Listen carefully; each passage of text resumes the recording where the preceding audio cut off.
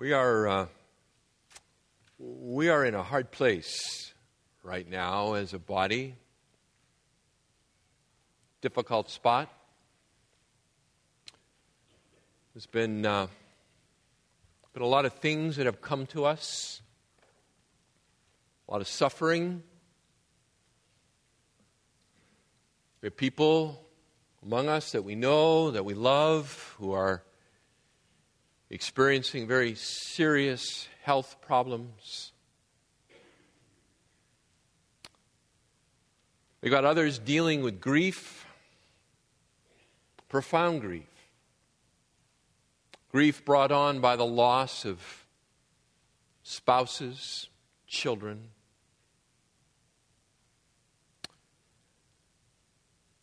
We've got people who are in difficult financial positions, finding themselves pressed, not sure where the rent's going to come from next month.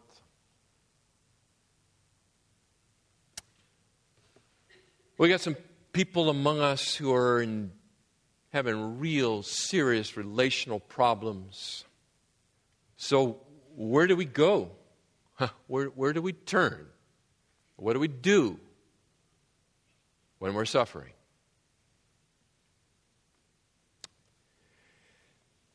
We go to the Scriptures. This morning, I want you to go to Romans chapter 8.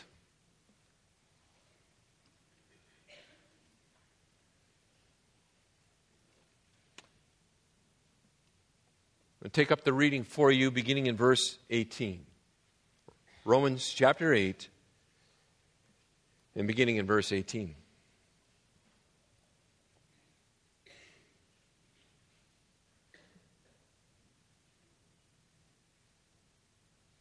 Paul says, I consider that the sufferings of this present time are not worthy to be compared with the glory that is to be revealed to us. For the anxious longing of the creation waits eagerly for the revealing of the sons of God. For the creation was subjected to futility, not willingly, but because of him who subjected it, in hope that the creation itself also will be set free from its slavery to corruption into the freedom of the glory of the children of God. For we know that the whole creation groans and suffers the pains of childbirth together until now. Not only this, but also we ourselves, having the first fruits of the Spirit, even we ourselves groan within ourselves, waiting eagerly for our adoption as sons, the redemption of our body. For in hope we have been saved. But hope that is seen is not hope. For who hopes what he has already sees? But if we hope for what we do not see, with perseverance we wait eagerly for it. The same way, the Spirit also helps our weakness. For we do not know how to pray as we should, but the Spirit himself intercedes for us with groanings too deep for words. He who searches the hearts knows the mind of the Spirit, what the mind of the Spirit is, because he intercedes for the saints according to the will of God. And we know that God causes all things to work together for good to those who love God, to those who are called according to his purpose. Let's pray. Father, we are treading back over familiar ground. And yet, O Lord, we need your Spirit this morning to help us. We need your Spirit to enable us to see the truth that you have recorded for us here. We might have an anchor for our soul. We need, O Father, to have ears to hear what you have for us this morning. And Father, I need your enablement to make plain the truth of your word. And I ask for it in Jesus' name. Amen. I've entitled this morning's message, Overcoming Suffering. Overcoming Suffering. This passage here, we're jumping into the middle of a context to be sure, but this passage here has many, many things for us, but there are three this morning that I think we need to latch on to. Three soul-stabilizing truths. Three soul-stabilizing truths that will enable us to triumph in the midst of suffering. Not just get through it, not just survive it, but to triumph in it.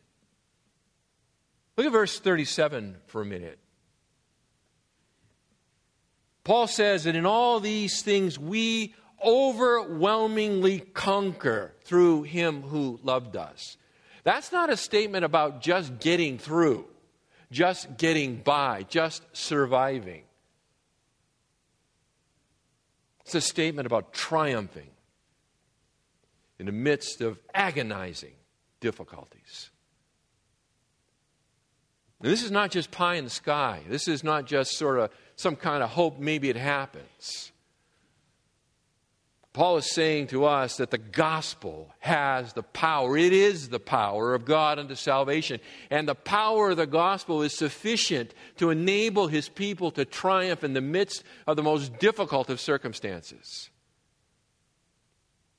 They will understand it, if they will believe it,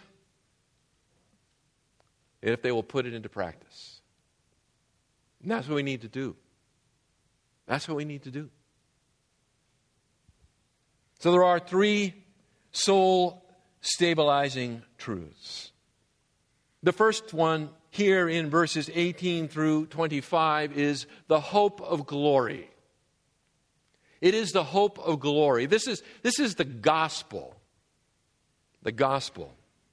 And in particular, that part of the gospel that says this life is not all there is.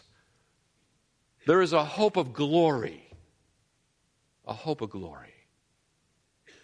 Verse 18, Paul says, "For I consider that the sufferings of this present time are not worthy to be compared with the glory that is to be revealed to us." This word, I consider, that the idea here is, I have thought about this. I have done the math. This is a rational response based on the gospel. Based on the gospel. Notice he begins the verse 4. For I consider. He's giving a reason here.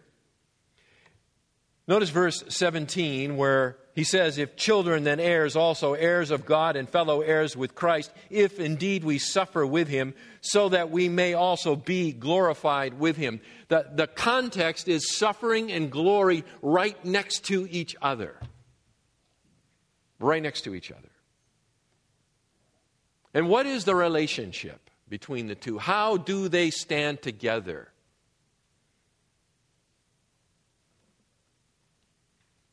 According to Apostle Paul here in verse 18, his logic, his calculation, as he works it out here, he says, listen, they are not of equal weight. They are not of equal weight. In fact, the reality of the matter is that one is exceedingly heavy and the other is comparatively light.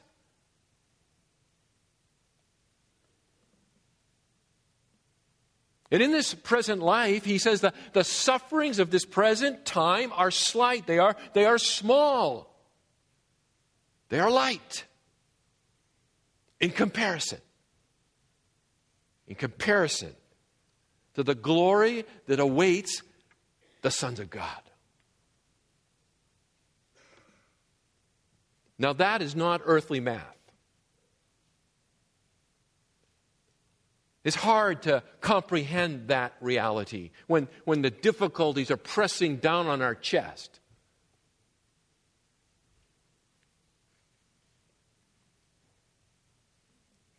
By the way, this statement here in verse 18, this is not given by a guy who led a charmed life, huh?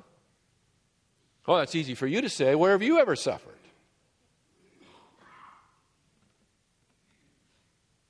The Apostle Paul knew what suffering was. Just to remind you, beaten for his faith a number of times, imprisoned, hungry, thirsty, sleepless, shipwrecked, overworked to the point of exhaustion and near despair. And yet he says, when he does the math, the sufferings endured by the believer, by the child of God in this life, don't compare to the weight of glory to come at the resurrection and the age to come. He says this is not all there is. God has not closed the books. He hasn't tabulated the columns.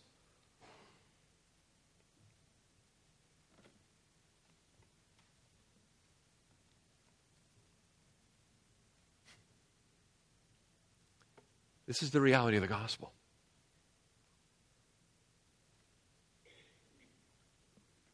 Now, we're not suffering for Christ. Certainly not in the sense of those early believers. But we are nonetheless suffering, many of us. But listen, we need to consider, we need to do the math, we need to make a logical deduction like Paul has here. And here's the logical deduction for us. Listen, if suffering for Christ is light in comparison to the eternal glory of the age to come, then certainly all of these other things that are common to man have to be light as well. They have to be light. Comparatively speaking, they are weightless.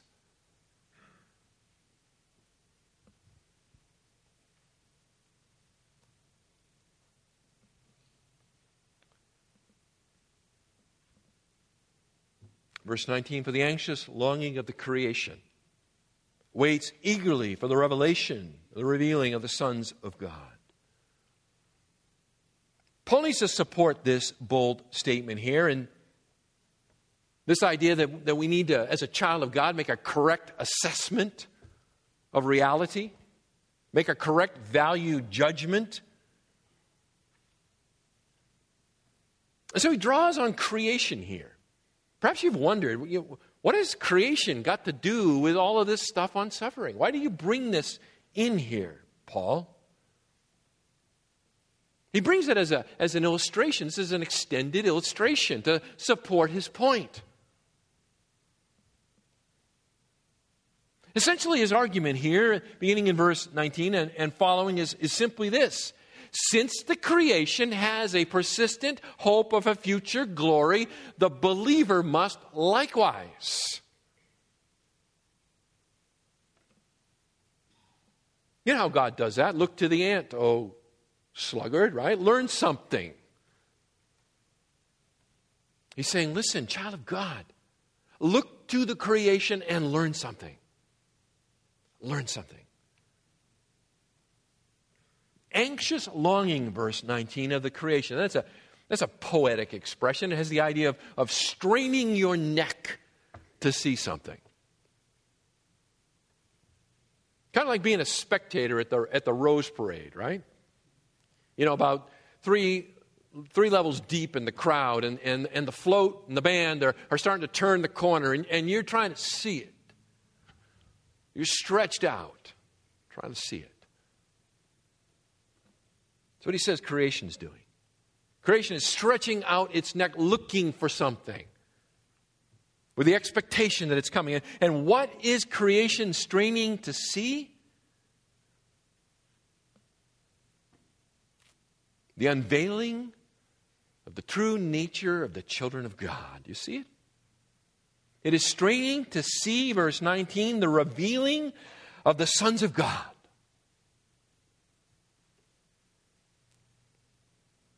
Paul's already made clear for us in verses 14 through 17 that we are sons of God. But here's the problem. We're suffering. Verse 18. We're suffering. Verse 26. We're weak.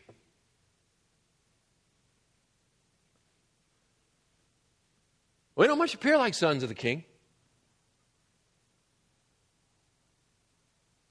How can we be sons of the King and be involved in such difficulties?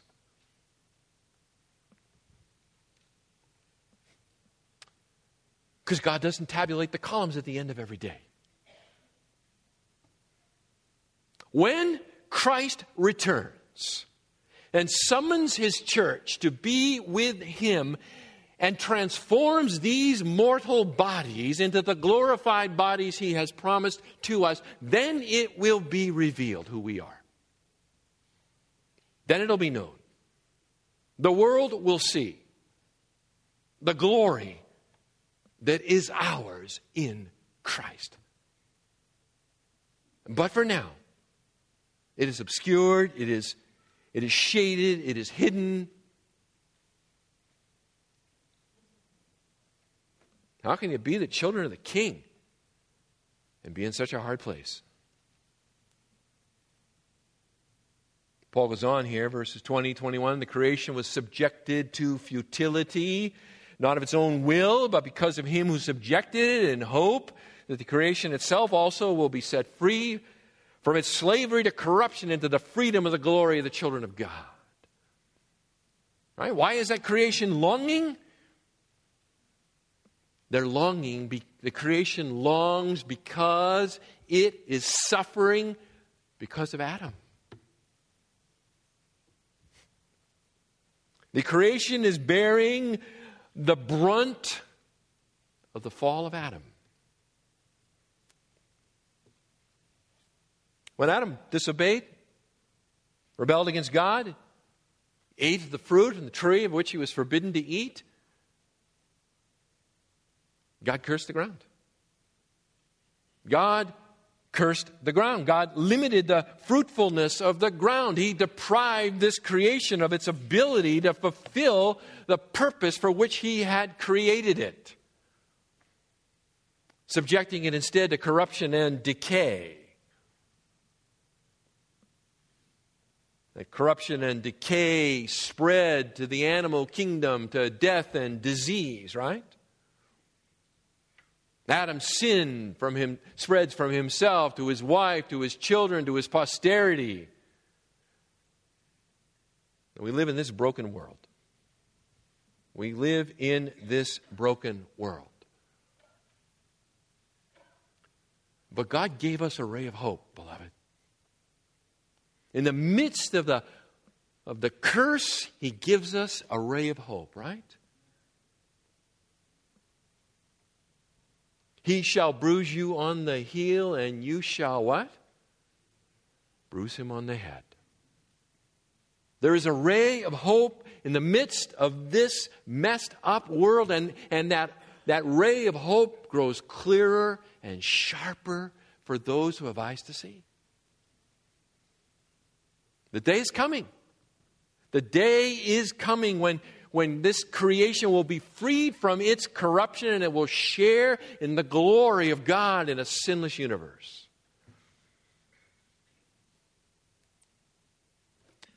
Someday this creation will enjoy its freedom to perfectly fulfill the purpose for which God has created it. But not until the Lord of creation overcomes His disgrace.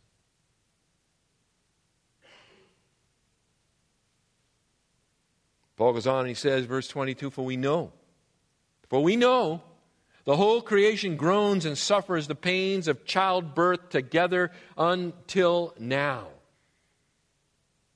Creation is straining. The neck is out. They are looking around the corner. They are looking for the rays of the rising of the sun.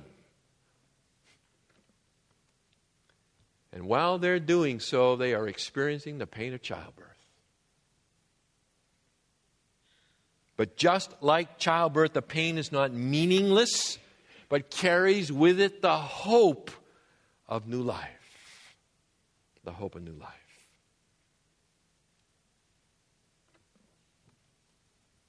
Paul goes on and he says in verse 23, and not only this, but we also ourselves, having the first fruits of the Spirit, even we ourselves groan within ourselves, waiting eagerly for our adoption as sons, a redemption of the body.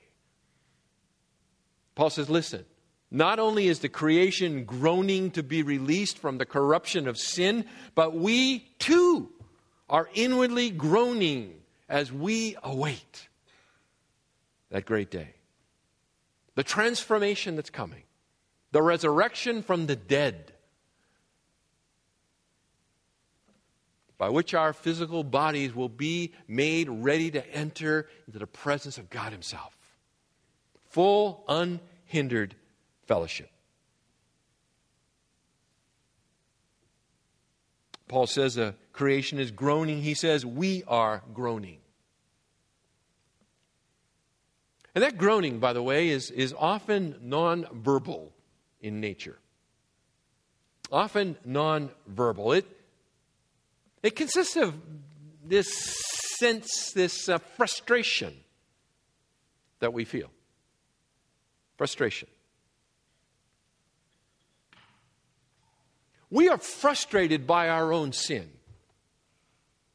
We are frustrated by our regular failures. We are frustrated by the reality that we cannot be and do what we most want to be and do. We are weak and frail. And that characterizes this present age. But beloved, listen. There is an age coming. It is coming. And when it comes, the frustrations will pass and the groanings will end.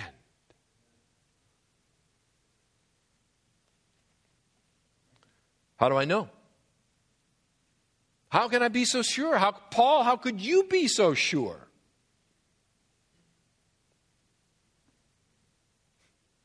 He says I'm sure because of the indwelling Spirit of God. Right? I'm sure because of the indwelling Spirit of God. The first fruit of the Spirit, verse 23. You see that? First fruit. It's a reference to an Old Testament practice by which the very early part of the harvest would be offered and given to God, and it would be given to God in confident assurance that there was a bounty to follow. There's a greater harvest to come, yet to come. And Paul says, verse 23, listen, the indwelling presence of the Spirit of God within His children is just like that. It is the down payment. It is the promise. It is the pledge. It is the first fruit of the reality of what God has in store for us.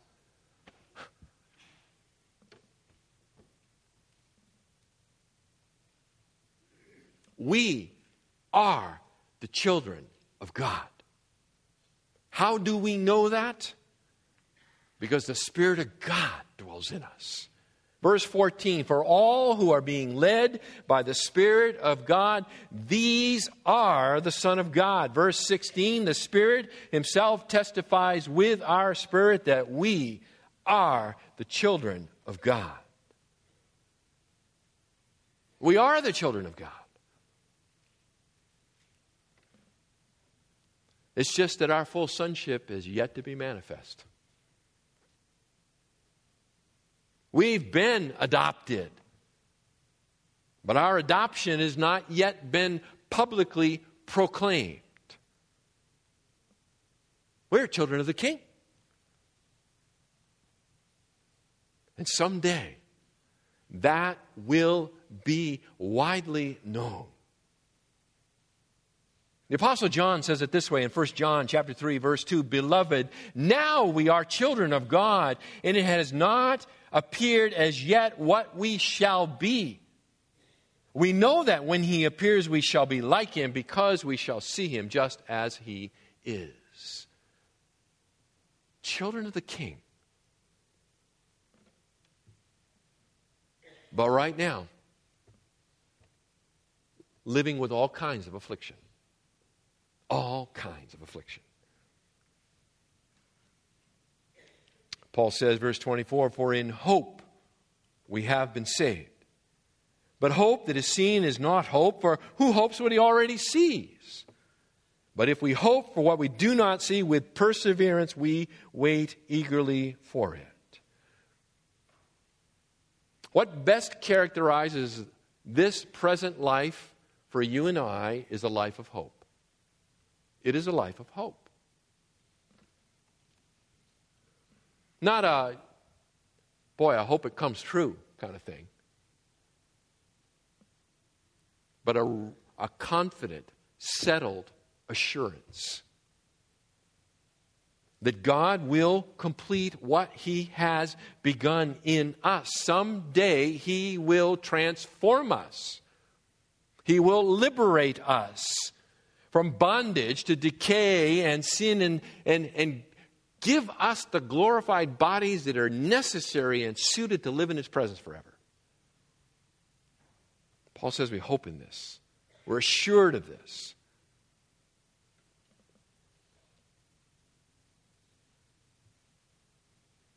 Can't see it with my eyes.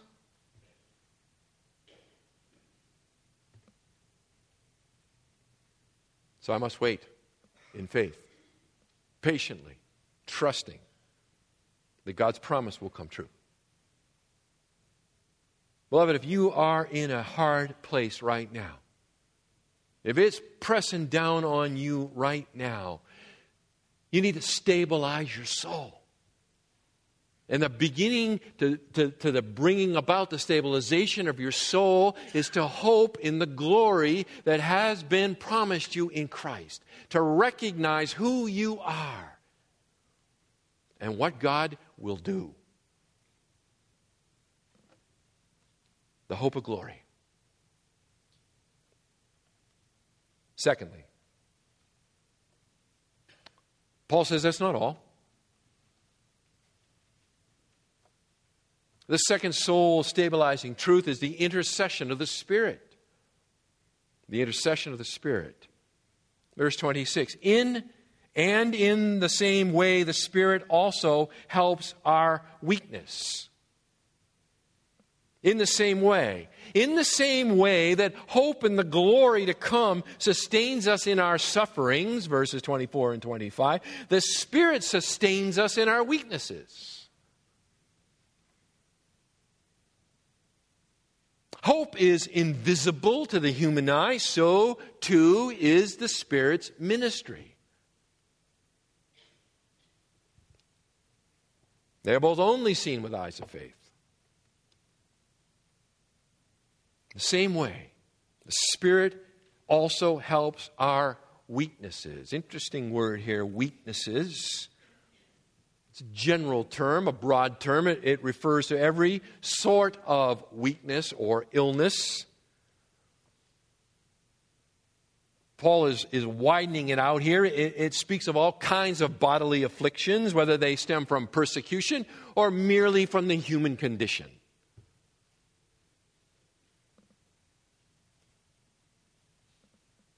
The Spirit helps, he says.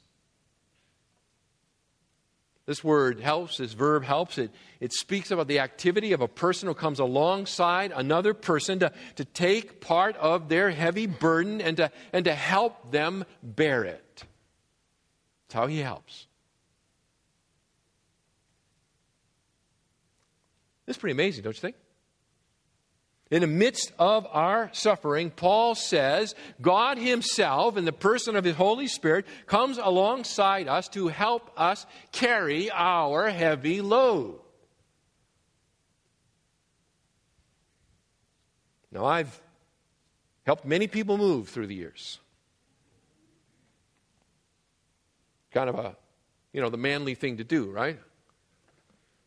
Except my back is now at a place where it's now got to be left to the younger manly men to do. I remember one time helping to move a piano. It's always that way, right? Can you help me move? Sure. We have a piano. Righteous man swears to his own hurt and does not change. You know how a piano's moved, right? You get about 6-8 guys around it, everybody lifts, and then grunts. And they make little baby steps and little grunting noises. There's a lot of groaning that goes on. A lot of groaning.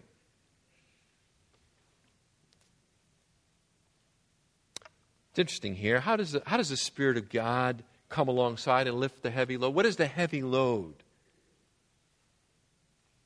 Verse 26, the heavy load is prayer. Isn't that interesting? The heavy load, Paul says, that the Holy Spirit of God comes along to help carry for us is prayer. It's prayer. For we do not know how to pray as we should, verse 26. This is the illustration, this is the confirmation of the Spirit of God coming alongside His children to help them in their weakness. And in particular, it is their weakness with the subject of prayer. Now, what help does He render to us? Our problem with prayer is not how to pray in terms of style or manner. Right? Eyes open, eyes closed, kneeling, standing, laying, walking, driving, not sleeping. Right? So it's not about style, it's not about manner. Our problem, our load, heavy load when it comes to prayer is content. Content. We cannot tell what is really best for us. That's the load.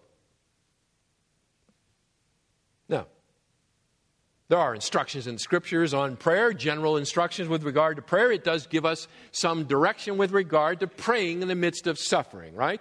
So immediately you're thinking, okay, well, what about James 1? Well, yes, James 1. James 1, right? We're told to consider it all joy when we encounter various trials.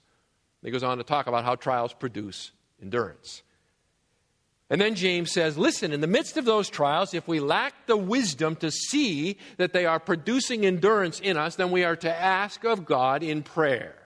Verse 5. So there is some general instruction. But that still doesn't tell us exactly what is God doing in our life through the trials and the sufferings that we are presently enduring. We only have a general idea, endurance.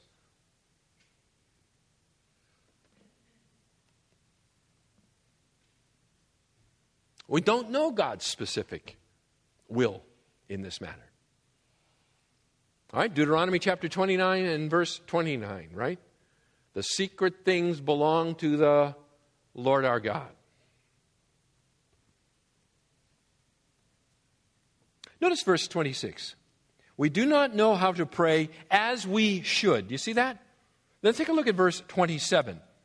Because there's a parallel here. Right at the end of verse 27 it says, according to the will of God. These two thoughts are in parallel here. We do not know how to pray as we should pray. And what is as we should pray? It is according to the will of God.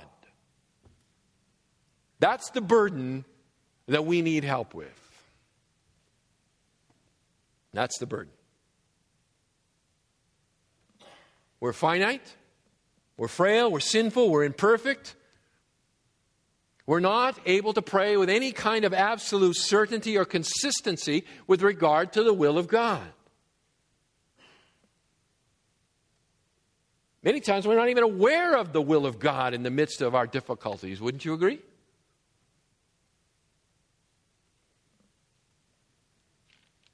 That's why when we get into a particular situation and we're praying, if we are prudent, we will qualify our prayer with what? According to your will, O God. according to your will.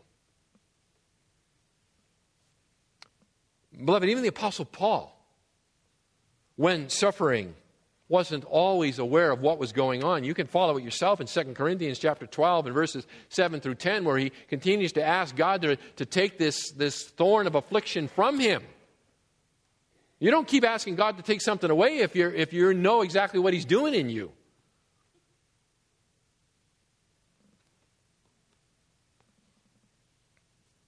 We don't know how to pray as we should. We do not know how to pray according to the will of God.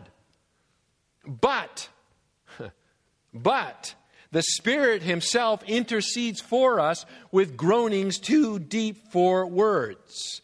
The intercessor is one who pleads another person's case. The Spirit of God comes along and pleads for us. He carries the heavy load for us.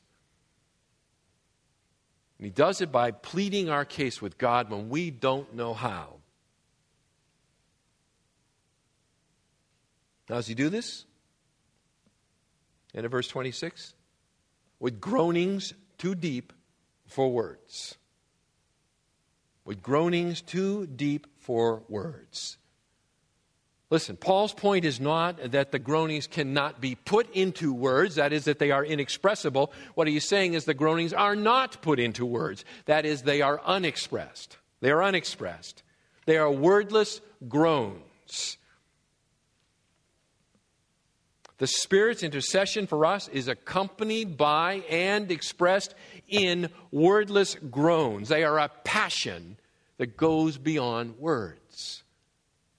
The Spirit of God is so committed to His children in the midst of their difficulty. His passion runs so hot for them that He groans for and with them.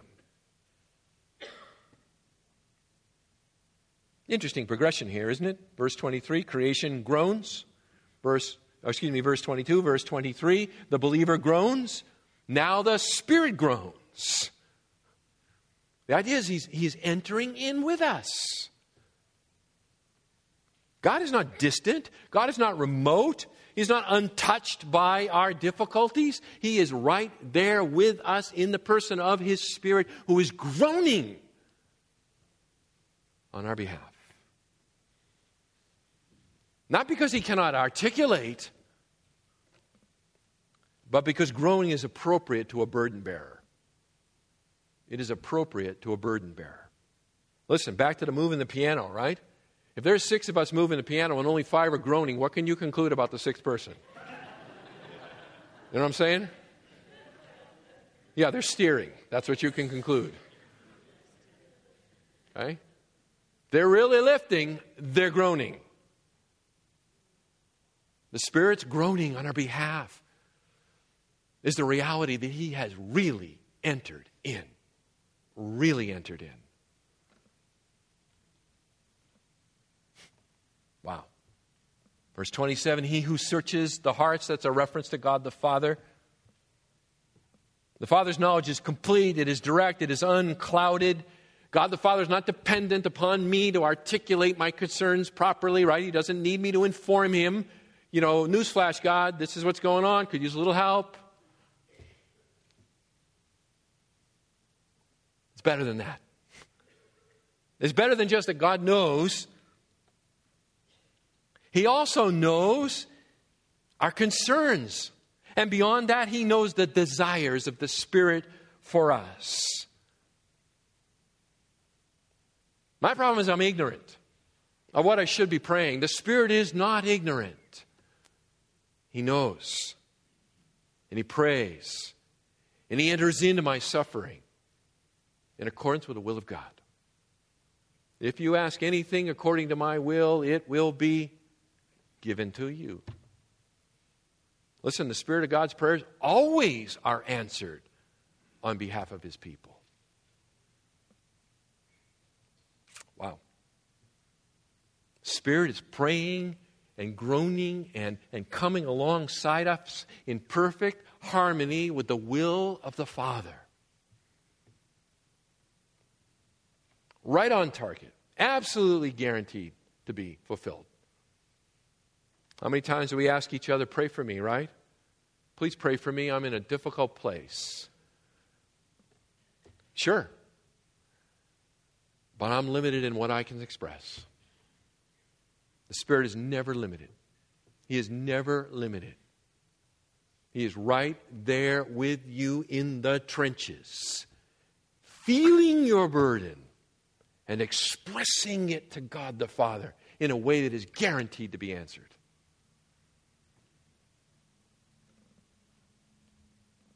That's soul stabilizing. That is soul stabilizing. It is the hope of glory, beloved. It is the intercession of the Spirit. And third and finally here, it is the knowledge of providence. This is the third leg of the stool.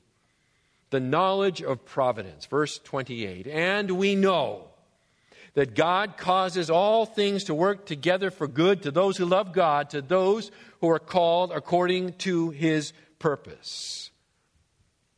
The all things here, by the way, has to be suffering. That is the context. It's got to relate at least primarily to suffering.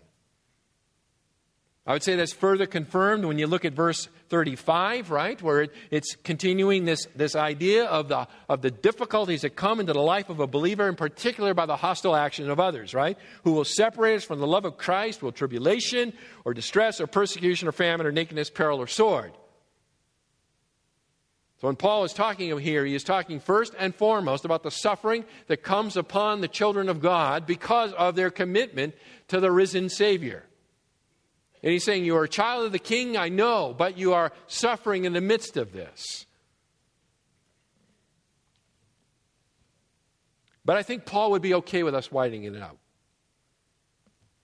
I think Paul would be okay with widening this out. I think we can argue from what I would call the greater to the lesser, right? The greater to the lesser. Listen, if God is causing all things, that is persecution and suffering for Christ, to work for good, then those lesser things He is also causing to work for good. It stands to reason that my health problems are being used by God. It stands to reason that my financial setbacks are being used by God. It stands to reason that the agonizing relationships, the difficult relationships in which I find myself, are being used by God. It stands to reason that the devastating loss I feel in the death of a loved one is being used by God.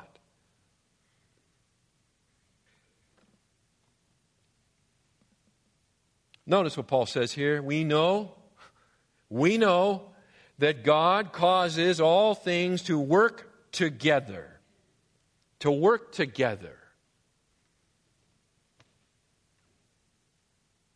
The Greek verb here provides us the English word synergism. Provides us the English word synergism. What is a synergism? It's the idea of various elements, right, producing in a greater effect when combined. They can be completely different from any one of the individual elements. They come together to a greater good. For example, ordinary table salt. Ordinary table salt is composed of two poisons, sodium and chlorine. But when they are brought together in synergism, it produces something that is beneficial, yea, essential to life. Salt.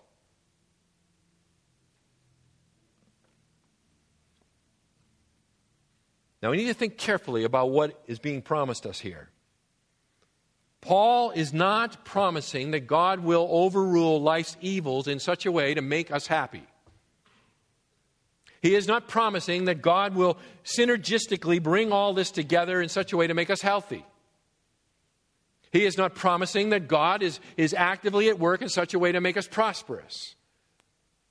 He is not saying that God is working this out in such a way that my life will be trouble-free. In fact, just the opposite.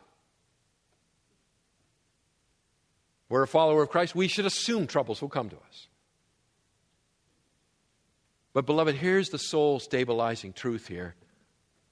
Paul is promising that God will overrule, overpower, and subjugate trouble in my life in such a way that they will work synergistically to change me into the likeness of Jesus Christ.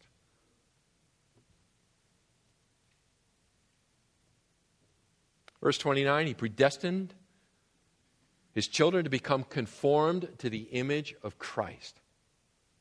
God is working synergistically in your life as a child of God today through all of the circumstances, all of the pain, all of the suffering, to transform you, to make you like Jesus Christ. Now, how can he do this? Well, it's because he's in control of everything. He is in control of everything, right? According to Ephesians chapter 1 and verse 11, he is working out his eternal purpose in Christ.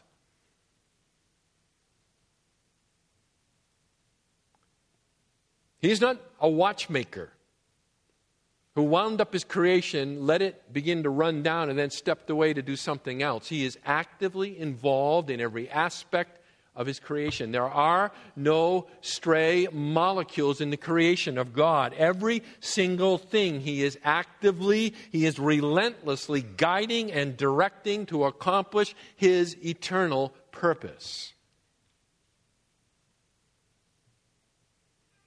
What that means is that evil cannot thwart his plans. Instead, God subdues evil. God forces evil to do his will. Listen, you want an illustration? Take a look at the life of Joseph, right? The end of the book of Genesis, where Joseph says to his brothers, you meant it for evil, but God meant it for what?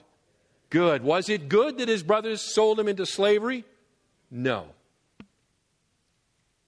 No.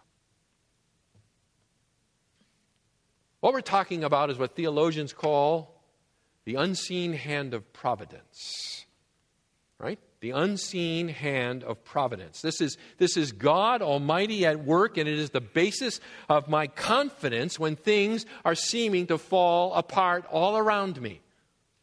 All around me.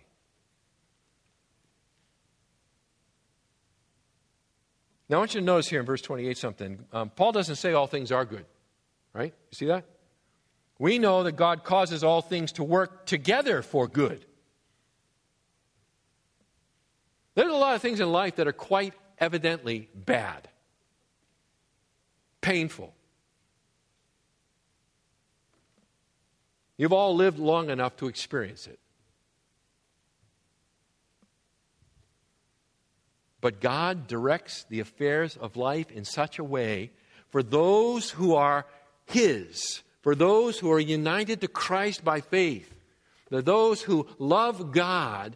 He so works in the midst of the adversity and the pain and the tragedy and the suffering to bring about his great purpose, to make us like our Savior.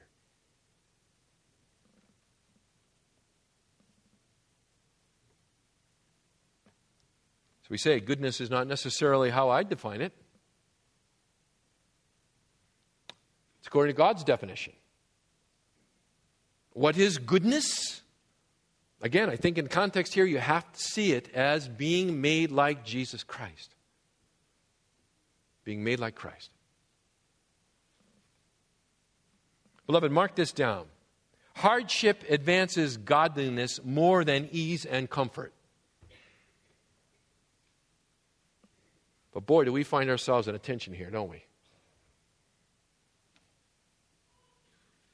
Hardship advances godliness more than ease and comfort. Don't you have a godliness pill? Isn't that really what we would like? Take 2 godliness pills and see you in the morning. But no.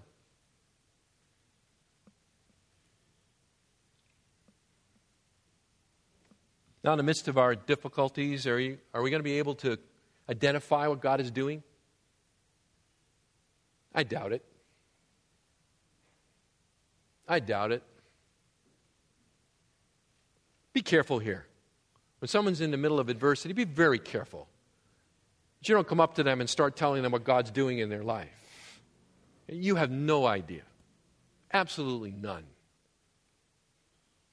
At best, you're guessing. And you're not helping. You're not helping.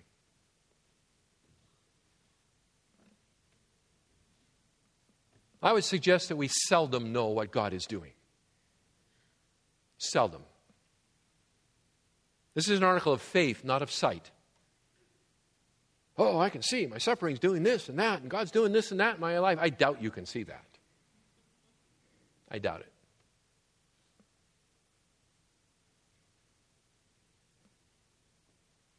We need to trust Him. This life begins by faith. This life is carried by faith.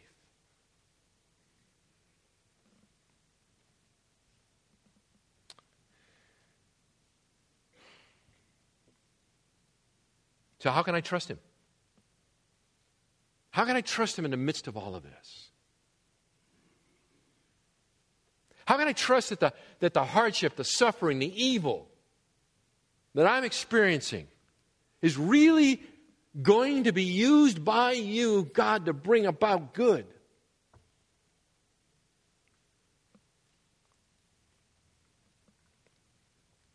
Take a look at verses 31 and 32.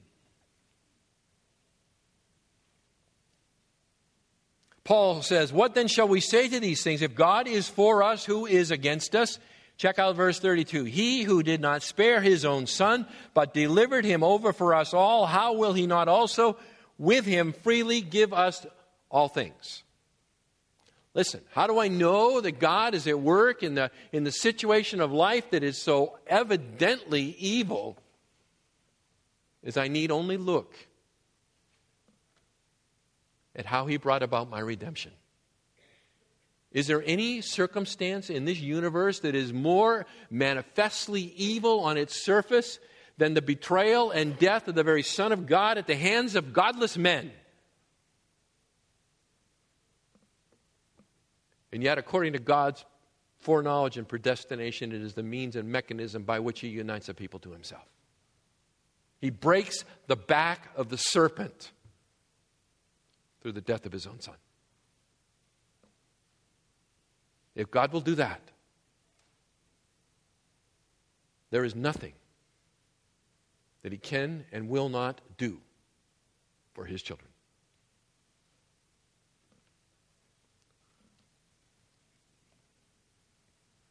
Beloved, in the midst of hardship, in the midst of suffering, we need these soul anchors. We need to tie ourselves firmly to this reality. May God give us grace to believe the truth of the gospel and to apply it. Our Father, thank You. I thank You for Your sustaining grace even in this last hour. I thank You, Father, that in the midst of some real difficulties, that we can have a confidence. Oh Lord, lift our eyes to glory. Get us off the horizontal. Let us apprehend the reality of who we really are in Christ and what is our future. Our Father, enable us to understand the reality that Your Holy Spirit is right there in the trench with us, feeling our pain, expressing our prayers in a way that we never could. And Father, may You give us a rock-solid faith in the reality that You are not unattentive, but that You are working every detail according to Your great plan. May these things stabilize us in the midst of our troubles. We ask in Christ's name. Amen.